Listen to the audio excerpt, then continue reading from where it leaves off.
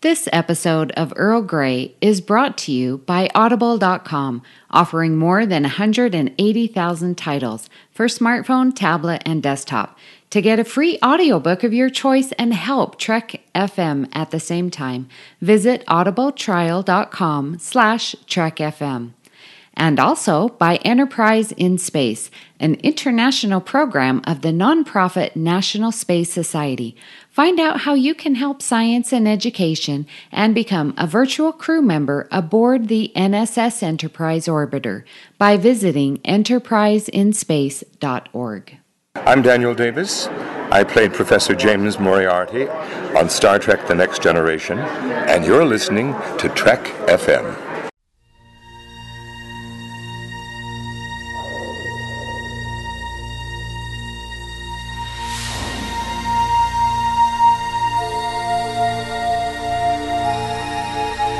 Tea Earl Grey hot.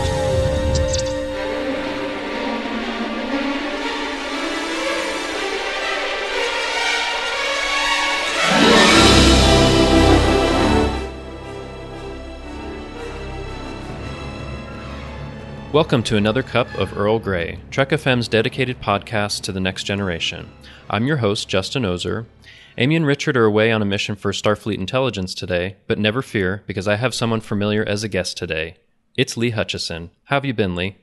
Yeah, I've been really good. It's been a manic month, really. I feel a bit more grayer than I was a month ago, a bit more tired, but no, I'm good. I've moved into my new home, kind of settled. Pretty much all the rooms have been done, so I'm starting to feel a bit more relaxed and a bit more time to myself. So the opportunity to be here today was one I couldn't miss at all.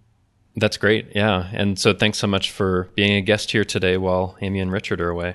Yeah, anytime. It's good to have. I suppose now with them two off, me and you can kind of play around in the command chairs. So I'm not going to be relegated to sitting on one of those little pull-out chairs in the back. That's true. We can do what we want, and we can talk about take a little side trip into DS9 stuff. No, we probably won't go there today, but whenever I start to edge toward that, Amy's like, "Well, we're talking about Next Generation here." You'll get away with that with me. The kids are roaming. And so before I talk about the topic, maybe I'll tease it a little bit. You have a bit of a connection to the topic we'll be talking about today. Do you want to? Yeah, I think a lot of people kind of associate sort of Sherlock Holmes as a kind of English character, quite rightly. So, in reality, Sherlock Holmes more has his kind of origin here in Edinburgh, in Scotland, and kind of a stone's throw away from me is a pub called the Conan Doyle. I had my 30th birthday party in one called Moriarty. There's a Sherlock Holmes statue about 10 minutes walk from my work. Conan Doyle, the author of Sherlock Holmes, was born in Edinburgh, returned here and started writing the books here. You know, the character of Sherlock Holmes, for example, was based on a lecturer here at the Surgeons' Hall, Dr. Bell, and his gravestone is here as well. So yeah, like kind of, there's even a kind of little statue, a plaque kind of outside, just I think what's kind of essentially like near a supermarket now, the birthplace of Conan Doyle. So yeah, Sherlock Holmes very much has its roots here in Edinburgh, and I think a lot of people don't know that. I think if you pose where was Sherlock Holmes created, I think most people would probably say London or England. I think, yeah, hopefully this is a pleasant surprise for them. Yeah, I mean, I think when I first knew about Sherlock Holmes, that's what I thought too. Something to do with London or England. And so it's perfect that we get you here with a deep connection to this kind of story. Yeah, I'm looking forward to it. It's a nice treat. So yeah, hopefully when I pass by the Sherlock Holmes statue, I'll think equally of Earl Grey as I do Sherlock Holmes and probably Benedict Cumberbatch's glorious hair. Awesome. So today we will be discussing something related to Sherlock Holmes, but we'll be specifically focused on the character of Professor Moriarty, who's one of my favorite characters in The Next Generation. He was played by Daniel Davis, and he first appeared in an early season 2 episode, Elementary Dear Data. And Brent Spiner really enjoyed playing the Sherlock Holmes character, but there were some legal issues where Paramount hadn't gotten the proper permission to use the Sherlock Holmes characters, so it took them a while to work that out.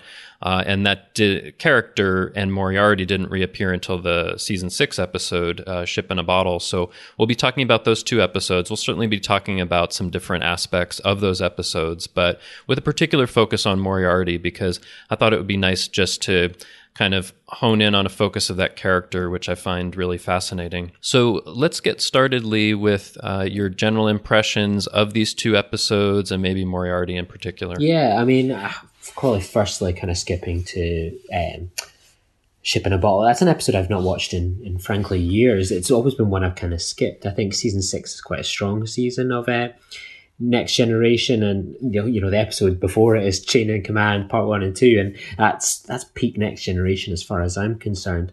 So I was quite excited to dive into that one. Elementary Dear Data, I've probably watched numerous times. If it's on the TV, it's one of those ones you don't mind dipping into, and I think it's a really enjoyable episode. It's like the holodeck episodes at the time really seemed to give the Next Generation a scale.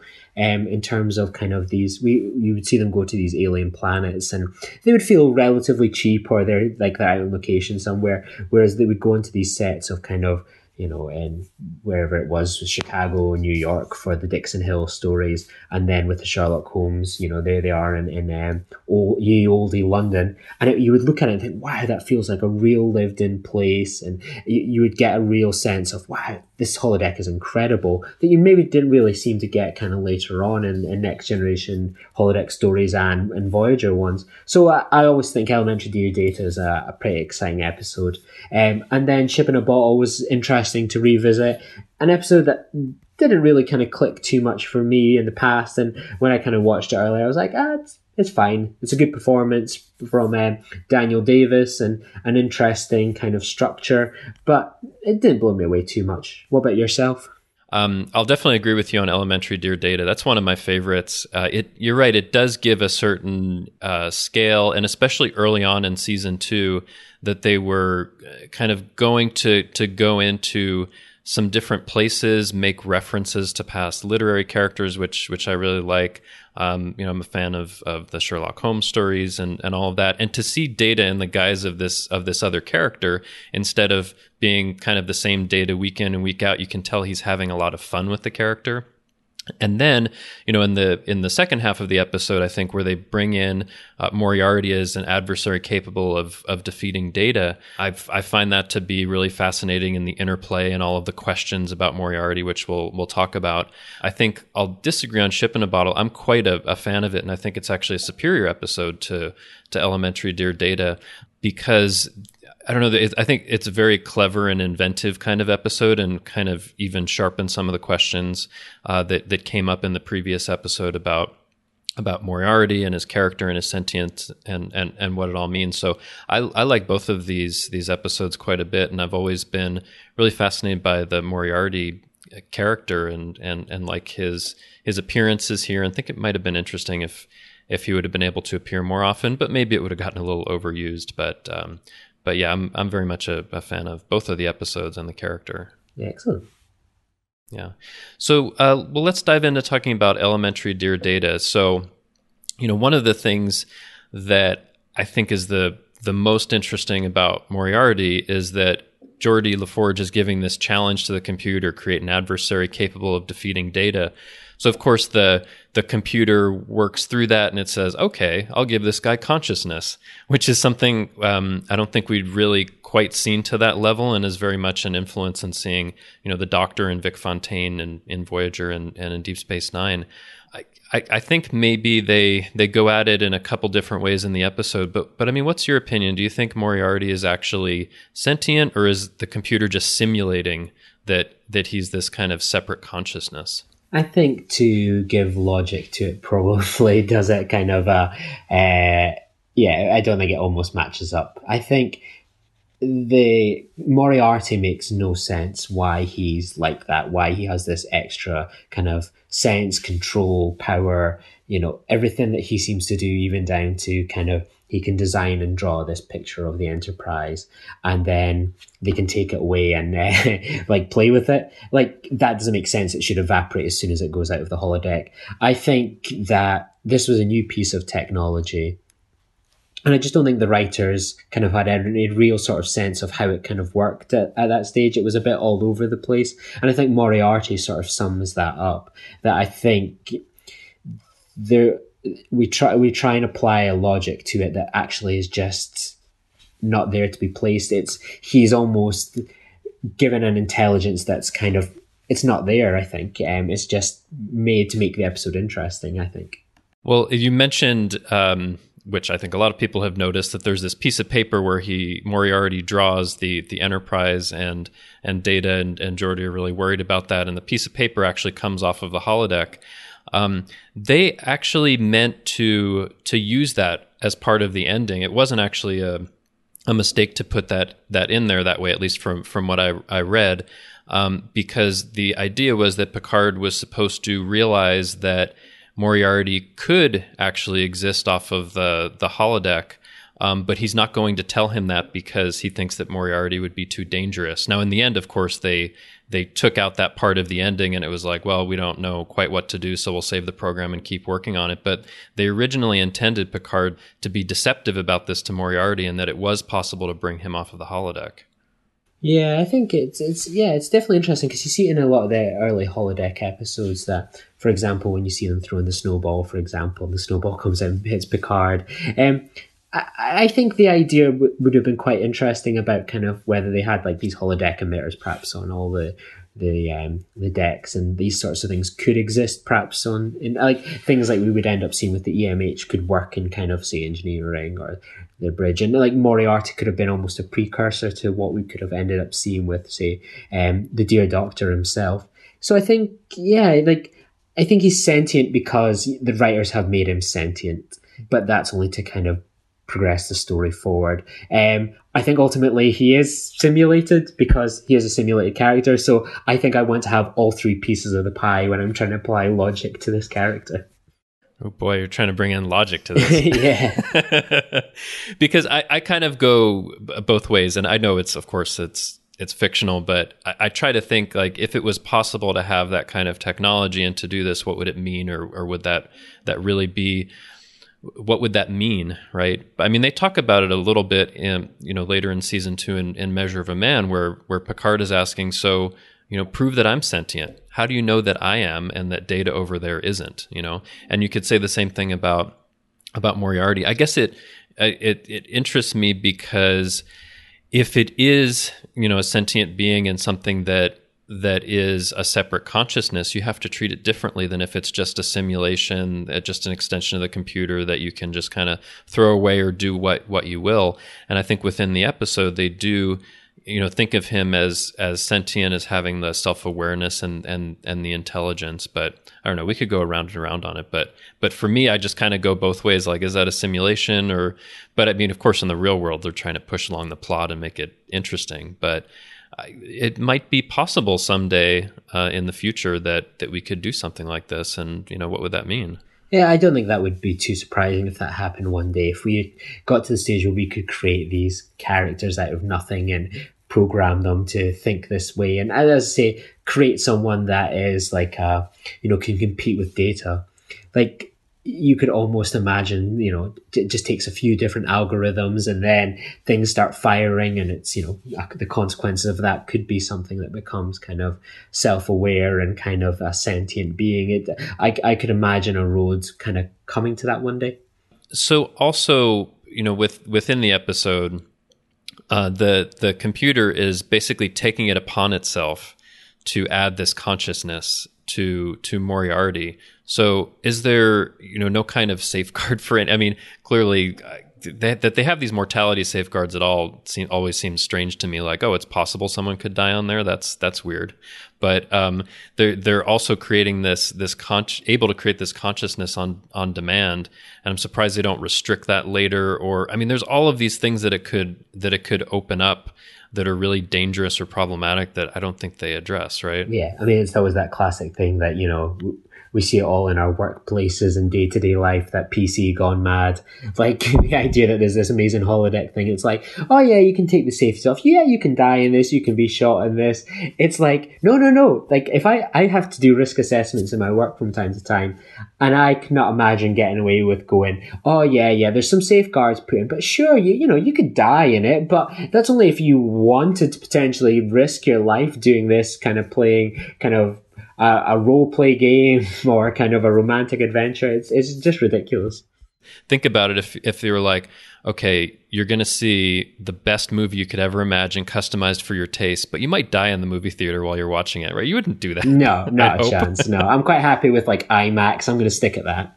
You know, another element of Moriarty is that he's this, you know, really clever kind of mastermind character, and I think that's really played well. And we'll talk about Ship in a Bottle, where I think it kind of goes to another level. But you know, what do you think about how Moriarty is portrayed here? I think it comes across quite interesting. That I think that what I like is that you can imagine a character like Moriarty that, you know, he's always playing these games with Sherlock Holmes, you know, verbal and schemes.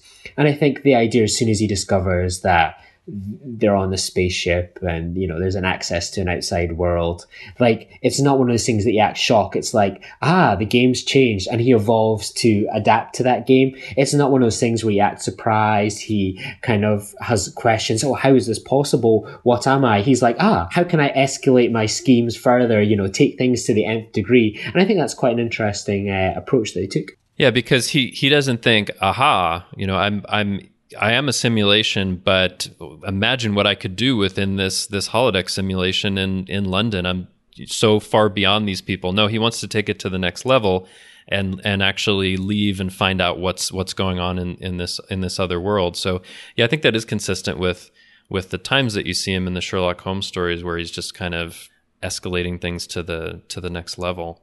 Yeah. So another thing that I'm curious about is, you know, so we're, you know, specifically using Sherlock Holmes characters, and there are other connections in Star Trek, other characters who may have, you know, played in Sherlock Holmes productions. Nick Meyer wrote some Sherlock Holmes books even, and there's a little reference in there in The Undiscovered Country that he puts in. But what do you think about, you know, using Sherlock Holmes this kind of directly in a Star Trek episode? Does that work really well for you, or do you think it should have been something else, some other literary reference, or do you think it works really well for what they're going for? Yeah, I think it works perfectly fine as far as I'm concerned. Yeah, like when you watch it, like Star Trek's always done things like this. You know, with the fact that we had Abe Lincoln in space, I'm quite okay with Sherlock Holmes popping up as a character here on a holodeck adventure. I think that's perfectly okay, and I like when that happens, to be honest with you, Justin, because I think sometimes, and that's why I like the Nick Meyer stuff, when he's quoting kind of Shakespeare, or he's quoting Sherlock Holmes, or it grounds Star Trek in the real world that we share with it. Like, too often we can kind of look at it and think, this is the future that is just so devoid of our time. When you hear them kind of quoting things that are relevant to us, things that we're reading, things that are part of our culture, it kind of makes you believe that the next generation just isn't that too far away, and I like that. Yeah, I agree. I think it works. It works really well. It's a fun episode, and you know, well worth our listeners revisiting if they haven't seen it for a while. Any other thoughts on Elementary Dear Data before we move on to the next one? I always enjoy Rob Bowman episodes. I always think he was definitely one of the best directors the Next Generation ever had, and I'd love if he was around for the whole series run and to see some of the episodes he'd have done, or if he had gone on to do some of the movies. You know, we obviously lost him out to the X-Files, but I think he's definitely, you know, an underrated director and contributor to some of the shining lights of season 1 and 2, and I'm sure there's an episode in there somewhere. So let's move on to Ship in a Bottle, which is, about 4 years after Elementary Dear Data, Data and Geordi doing their Sherlock Holmes program again, and something goes wrong with the program, and Barclay is brought in to fix it. Barclay, who wasn't there in season 2, or that we didn't see, and finds Moriarty has been, he's brought him back, not being aware of what had happened before, and he tells Picard about it, and there's all of this, elaborate deception that Moriarty has, kind of a hollow program within a hollow program, and it just goes at different levels. I like this episode a lot, but you said you weren't as much of a fan about it, and I'm curious if you want to talk about why. Yeah, it's never an episode that kind of blew me away, to be honest with you, Justin. Like, I think with this, what I kind of like is that in the beginning, we've got this kind of scene where, like, they basically spend 6 minutes. It's a pretty long teaser for Star Trek, The Next Generation, basically explaining everything that happened in Elementary Dear Data. And it'd been quite good if you get the old classic, previously on Star Trek The Next Generation, and showed you what happened. I just find that quite funny, to be honest with you. It's just an episode, I think, we've kind of all seen it before. Maybe not always in Star Trek, but in other episodes, where you see, they're in a world within a world, and etc., etc. And I think it kind of just... I think it's good, and I like that it's the return of Moriarty. I just wish we got maybe something a little more exciting. The idea that Moriarty, once again, is putting the ship into peril, and he's got control of the ship. I'm like, you've got one of the greatest masterminds in kind of literature here on the ship. What can you can do anything with it? And I find that just a bit disappointing, but hey, that's okay. It's not the most exciting in the world. It's not the most memorable in the world, but it's fine. He's worth the value of watching it. That's for sure. So what do you think they could have done with Moriarty instead of, this like simulation within a simulation that he does? Yeah, I mean, I don't know. Like, if you're going to do it, like, have him kind of, I don't know. I always find holodeck episodes, there's so little you can do with them if you want to make kind of tension and peril. So there's something about this where it is quite a little bit unique. But I don't know what I would have done with it. I would have just maybe... I suppose I'm not one of the paid writers, and I suppose this is one of your... You could do this as one of your good rewrite episodes. But I don't know. I just would have done something a bit different. I would have maybe got it out of the holodeck and, maybe just done something a bit interesting. Maybe something similar to what would have been done in the future in Voyager, where there's an issue and they need to call upon this master criminal to help bring just a different point of view. The Enterprise is up against some sort of foe that's got them in some sort of trap or mystery. Who can help them out of this one? The crew are all, out of ideas. So what do? Boot up this holodeck, call on Moriarty, and he's, is he helping them? Is he working against them? I'm not too sure. I'd paid good money to watch that one. And I would expect a story credit from the TNG crew. Well, I'll talk about why in a minute, why I do really like this episode. But another place they could have gone, if they had been thinking about that at this point, is they could have invented a mobile emitter, right? And have him go outside the holodeck, and then you see maybe the havoc that he wreaks or what else that he does. I thought about that after I watched it this time. There could have been something really interesting if the point wasn't for him to leave the holodeck, but he actually is able to, because of some kind of invention that they have, and can just kind of go anywhere. And what would he do in that world, right? Yeah, I mean, that would have been so good. I just would like to have seen it more than just sort of a semi-retread of the first one, Moriarty wanting to escape the holodeck and Moriarty taking control of the ship. That I just would have fancied a wee change, I think. Okay, well, maybe since you've talked about what you wanted different, I'll talk about why I like it the way it is. Bash on. So it is true that his goal is the same. He wants to get off of the holodeck, but that makes some sense to me. He's fairly single-minded about what he wants, and doesn't want this restriction on him. And the first time that I saw this episode, Picard and Barclay and Data go onto the holodeck and they see Moriarty and they're like, sorry, this isn't possible. And he says, aha, I think that I can do it because I'm thinking so. And the doors open. He must have programmed things so that, if Picard threw an object out, it would just disappear, but he could walk right out. And from that point on, they're within his own simulation. And the first time that I saw it, as it was kind of going through, I didn't realize that's what was happening. I thought that somehow he had found a way, and I don't know, that there would be some interplay off of that. So I was actually fooled by it the first time for a lot of the episode. But also, within the episode when and I like that idea. Actually, there ends up being, I think, like 3 levels of simulations, because there's the one Moriarty's doing, and then Picard has another one within it to fool him so he can trap him in the cube. I really like holodeck episodes, and I like the idea of all of these layered simulations, and that it's possible within this relatively small holodeck to try to layer all that together. I like just thinking about that. But also it brings up some interesting questions, because Moriarty's been kind of stored away for 4 years, and he talks about how terrifying and excruciating it's been. Of course, it wasn't supposed to be like that, but you think of hologram suffering, and that brings up some worrying questions. This is a guy who's can be like a master criminal, but have they put him through some suffering that they really shouldn't have? I find that interesting. And then also, in this episode, Moriarty is kind of defeating Data's whole conception of reality for a lot of the episode.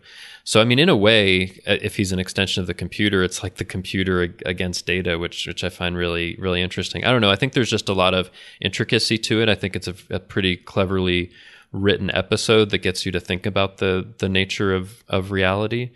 And that's some of the reasons why I really like it. But I think you feel like it's just in the same thing in a different wrapper, right? Yeah, I just would have liked to have seen something a bit different. As I say, perhaps interacting with the crew to solve a mystery, and just something perhaps along those lines, as opposed to sort of a bit of that retread. And it's one of those things, like, that episode would have been completely forgettable if it weren't for the performance of Moriarty himself. It certainly elevates the episode above this sort of generic sort of plot line that we've got, even though it's kind of well put together and a bit of a conundrum. That's really good. I just would have preferred to have just seen a little bit of a bit of variety, do something a bit different with this great character if you're going to use him like that. That's so interesting. I always find it interesting when I watch an episode and I think, this is so great. Everybody thinks it's wonderful, right? And then you find someone else is like, it didn't quite do it for me. Then you tune into the Babel conference and you're like, what? I think overall Ship in a Bottle is a pretty well-liked episode. At least if I'm to take the IMDb ratings seriously, it's one of the higher rated episodes of season 6, actually. But I always enjoy it. I think it's a fun adventure, even knowing what's happening.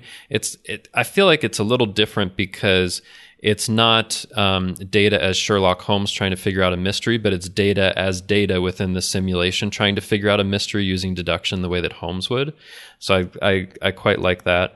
Another thing that happens in here that I wonder about is, at one point Moriarty is able to give sentience to the Countess Bartholomew, who's his companion. So, it just seems like they're able to create this consciousness or this sentience on demand, and it makes you wonder, could they just create an army of conscious holograms that might run out of control?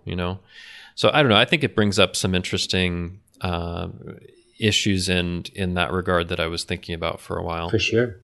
We've talked a good deal about these 2 episodes and about Moriarty in particular, and I think Daniel Davis does give a really excellent performance for that. That Sherlock Holmes character and the Moriarty character only appeared twice, and maybe it's best that was the case, so it didn't feel overused. But there is actually an appearance of Moriarty in the post Nemesis books that I wanted to talk about a little bit. Some people have wondered, Moriarty is in this little memory cube on the Enterprise D, and what happens after the D crashes? I had that exact thought at the end of the movie, so thankfully you're on hand here to answer one of my questions. Yeah, so people have wondered about that, and there was no follow-up on screen. But in the novels, there have been. And the particular novel is called The Light Fantastic, which it just came out in 2014.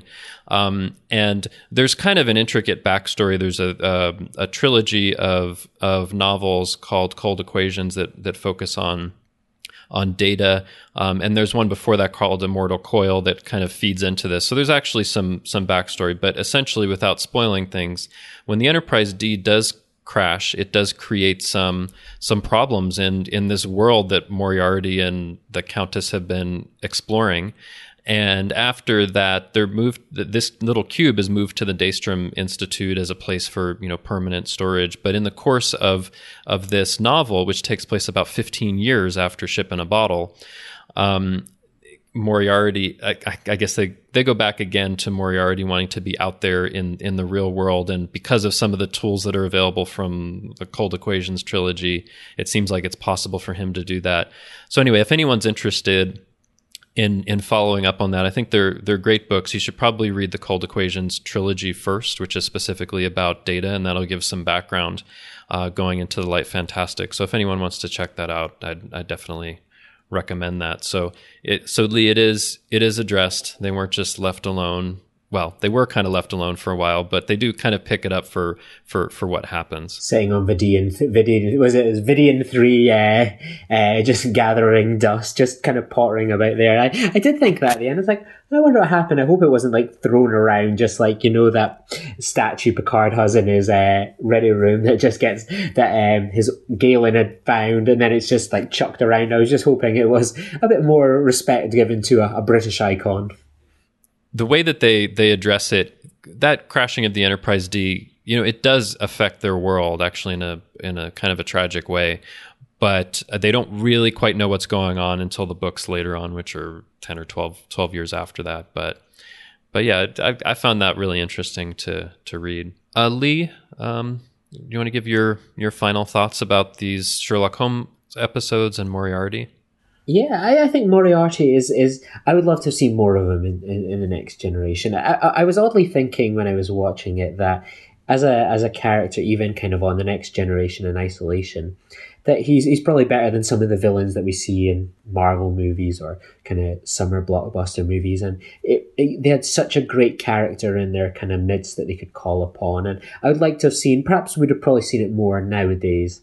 When we see someone like Harry Mudd's going to be a bit of a recurring character in Star Trek Discovery and such like that. This could have been a character that could have maybe gone to the well with a few times and made some interesting use of. And I think, he's brilliantly played, and I think people remember these 2 episodes so much for his performance, and it's a credit to the actor, it's a credit to the writing, and yeah, I think he's a real treat in the Next Generation that I think is overlooked, frankly. Yeah, I agree. And when you say that he's overlooked, I was actually surprised there hadn't been, a previous episode of Earl Grey that focused on Moriarty, because I think he is a pretty well-known and well-liked character. I like the character quite a bit. I like these 2 episodes, Elementary, Dear Data, and Ship in a Bottle, quite a bit. They're some of my favorites in the Next Generation, so I was happy to rewatch them. And I think it does bring up some interesting questions about, consciousness and sentience, the nature of reality, what it means to be, a different kind of life form, I guess, which of course is further explored in great detail with the Doctor in Voyager, but it's kind of a preliminary to that, which I really like. So I think they're excellent episodes. Daniel Davis does a great job playing Moriarty. Of course, Brent Spiner does a great job playing Data as Sherlock Holmes, and well worth people checking out. Definitely. So Lee, since you are here, you've been doing a giveaway. Did you want to talk about that? Yeah, as my parting present to Earl Grey, I've left behind a copy of Trekonomics in my staff room, my quarters, that I'm willing to give away to one of the loyal listeners. So anyone can leave a review. Doesn't matter if in the UK, Canada, America, South Africa, Outer Mongolia. please leave a review for this show. Leave what you think's right, and anyone that leaves a review, it's greatly appreciated by people past and present. But if you're lucky enough to live in the UK, your review will go into a bit of a raffle, and someone will get this. I won't say hand delivered, but we'll receive it through the glorious post. And the book's worth about £18 on Amazon right now, and apparently there's only 3 in stock. So this could be a good way to get your hands on a book. And it's a fantastic book. It's a book that tries to make kind of sense of the many bizarre and choices that you go with them regarding currency and the economics of the future, and it tries to bring that all together. And I'm not a big Star Trek book reader myself, but I found this one an excellent read, and I think anyone that gets this will certainly enjoy it, and will probably find themselves wanting to do a podcast episode on it, perhaps. Yeah, I've read it myself. Trekonomics is an excellent book. So if you're in the UK, if you're listening to this right now, go over to iTunes, leave us a star rating and written review, and you'll be entered in a contest to win the book. Just be sure that you do that before September 30th, and we hope that you're able to win the book. I was going to say, it's got rave reviews from the New York, I'm just looking at Amazon, rave reviews from Chris Black from Behind the Scenes on Enterprise, Washington Post, New York Times, and the top review on it from Amazon is by Mr. Duncan Barrett. I wonder what he's up to these days. So you can't go wrong with all those different people and ourselves raving about this book. So all you need to do to get in a chance with getting your hands on this book is leaving a few nice words and putting a star review of whatever you think's appropriate. And if you put in a 1-star review, put in a 5-star review, it doesn't matter. It's all the same. You all go into the raffle. So good luck. Excellent. Thanks, Lee. So, if people wanted to find you on the internet, where could they find you? Yeah, you can find me on Twitter at Lee_Nostromo. You can find me on my Star Trek art account at Star Trek VHS. And you can find me on my own podcast, The Filibuster, where we talk about nerd and geek culture. And by the time this episode drops, I had the pleasure just a week ago of sitting down with Robert Picardo here in Edinburgh to talk about some of his Star Trek career in a play he's putting on here in the city. And it was an absolute dream come true to meet the Doctor in the flesh. So if you're wanting a bit of Star Trek kick with me and you're all caught up in Earl Grey, check out that podcast. It'll be out kind of just on the Wednesday coming. So yeah, check it out. Oh, that's excellent that you met Robert Picardo in person and interviewed him. Oh yeah, I went into the room with him, and he was there with Sylvester McCoy from Doctor Who and The Hobbit, and Robert Picardo went to me, "Oh, you've got such beautiful eyes. You could be an actor." And I went, I think that ship sailed. I think I defer to you on this one. So yeah, it was quite a surreal experience to be sat next to Robert Picardo. And I recently also interviewed someone who was also putting a play on here in Edinburgh that did a show called Star Trek versus Star Wars, a bit of a panel show. And he was saying that one day he looked into the crowd and there was Robert Picardo sitting there watching him, and he found that to be a surreal experience. So Robert Picardo is fairly getting around in my wonderful city. Well, it's been fun talking about Professor Moriarty today, but that isn't the only thing we've been talking about here on the network. Here's what you may have missed elsewhere on Trek FM. Previously on Trek.fm, Literary Treks. Oh, Matthew, I'm doing just fine. It's always fun every week to hop on here and talk Star Trek books and comics with you. And I don't know if you realize this, Matthew, but this is our 200th episode of Literary... Wait a minute, Matthew. We don't host this show anymore. Standard Orbit. Well, I think everything comes back to the naked time for him, and he just can't get away from swords. Running around with a sword. He's just running around with a sword. So maybe it was this episode that started that whole thing, but man, yeah, it's kind of an odd thing that he's defined by a sword in his hand, The 602 Club. I honestly was thrilled with the way that they set it up because, like you said, sort of like Russian dolls, I guess, is a good way to explain it. You introduce one character in this existing show, and then it leads to that character's own show, which leads to the next one's own show. And introducing The Edge, a Star Trek Discovery podcast. But if I ended up missing an episode, I would record 45 minutes of blank space on my VHS tape, and then I would wait until it came around, and then I would put the episode in its proper order. This explains so much. And that's what else is happening on Trek.fm. Check out all these shows and join the conversation about your favorite corner of the Star Trek universe and beyond. You'll find us wherever you get your podcasts. If you're an Apple user, be sure to hit the subscribe button in Apple Podcasts on iPhone, iPad, or Apple TV, or the desktop iTunes app to get the latest episodes as soon as they are published. And please leave us a star rating and written review. If you're not an Apple user, we've got you covered as well.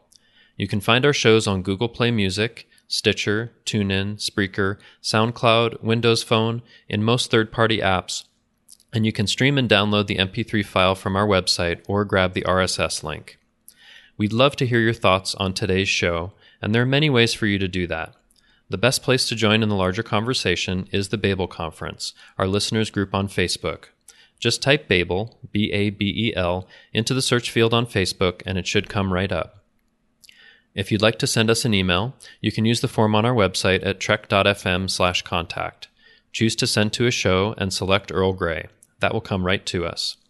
You can also find the network on Twitter at TrekFM and on Facebook at facebook.com/TrekFM. And you can find me on Twitter at TrekFan4747, where I tweet about nothing but Star Trek. And I'm currently tweeting out my Season 3 rewatch of The Next Generation. And you can also find me hanging around the Babel Conference on Facebook. If you'd like to help us keep all our shows coming to you each week, you can become a patron of the network on Patreon. Visit patreon.com/TrekFM. That's patreon.com/TrekFM to get all the details.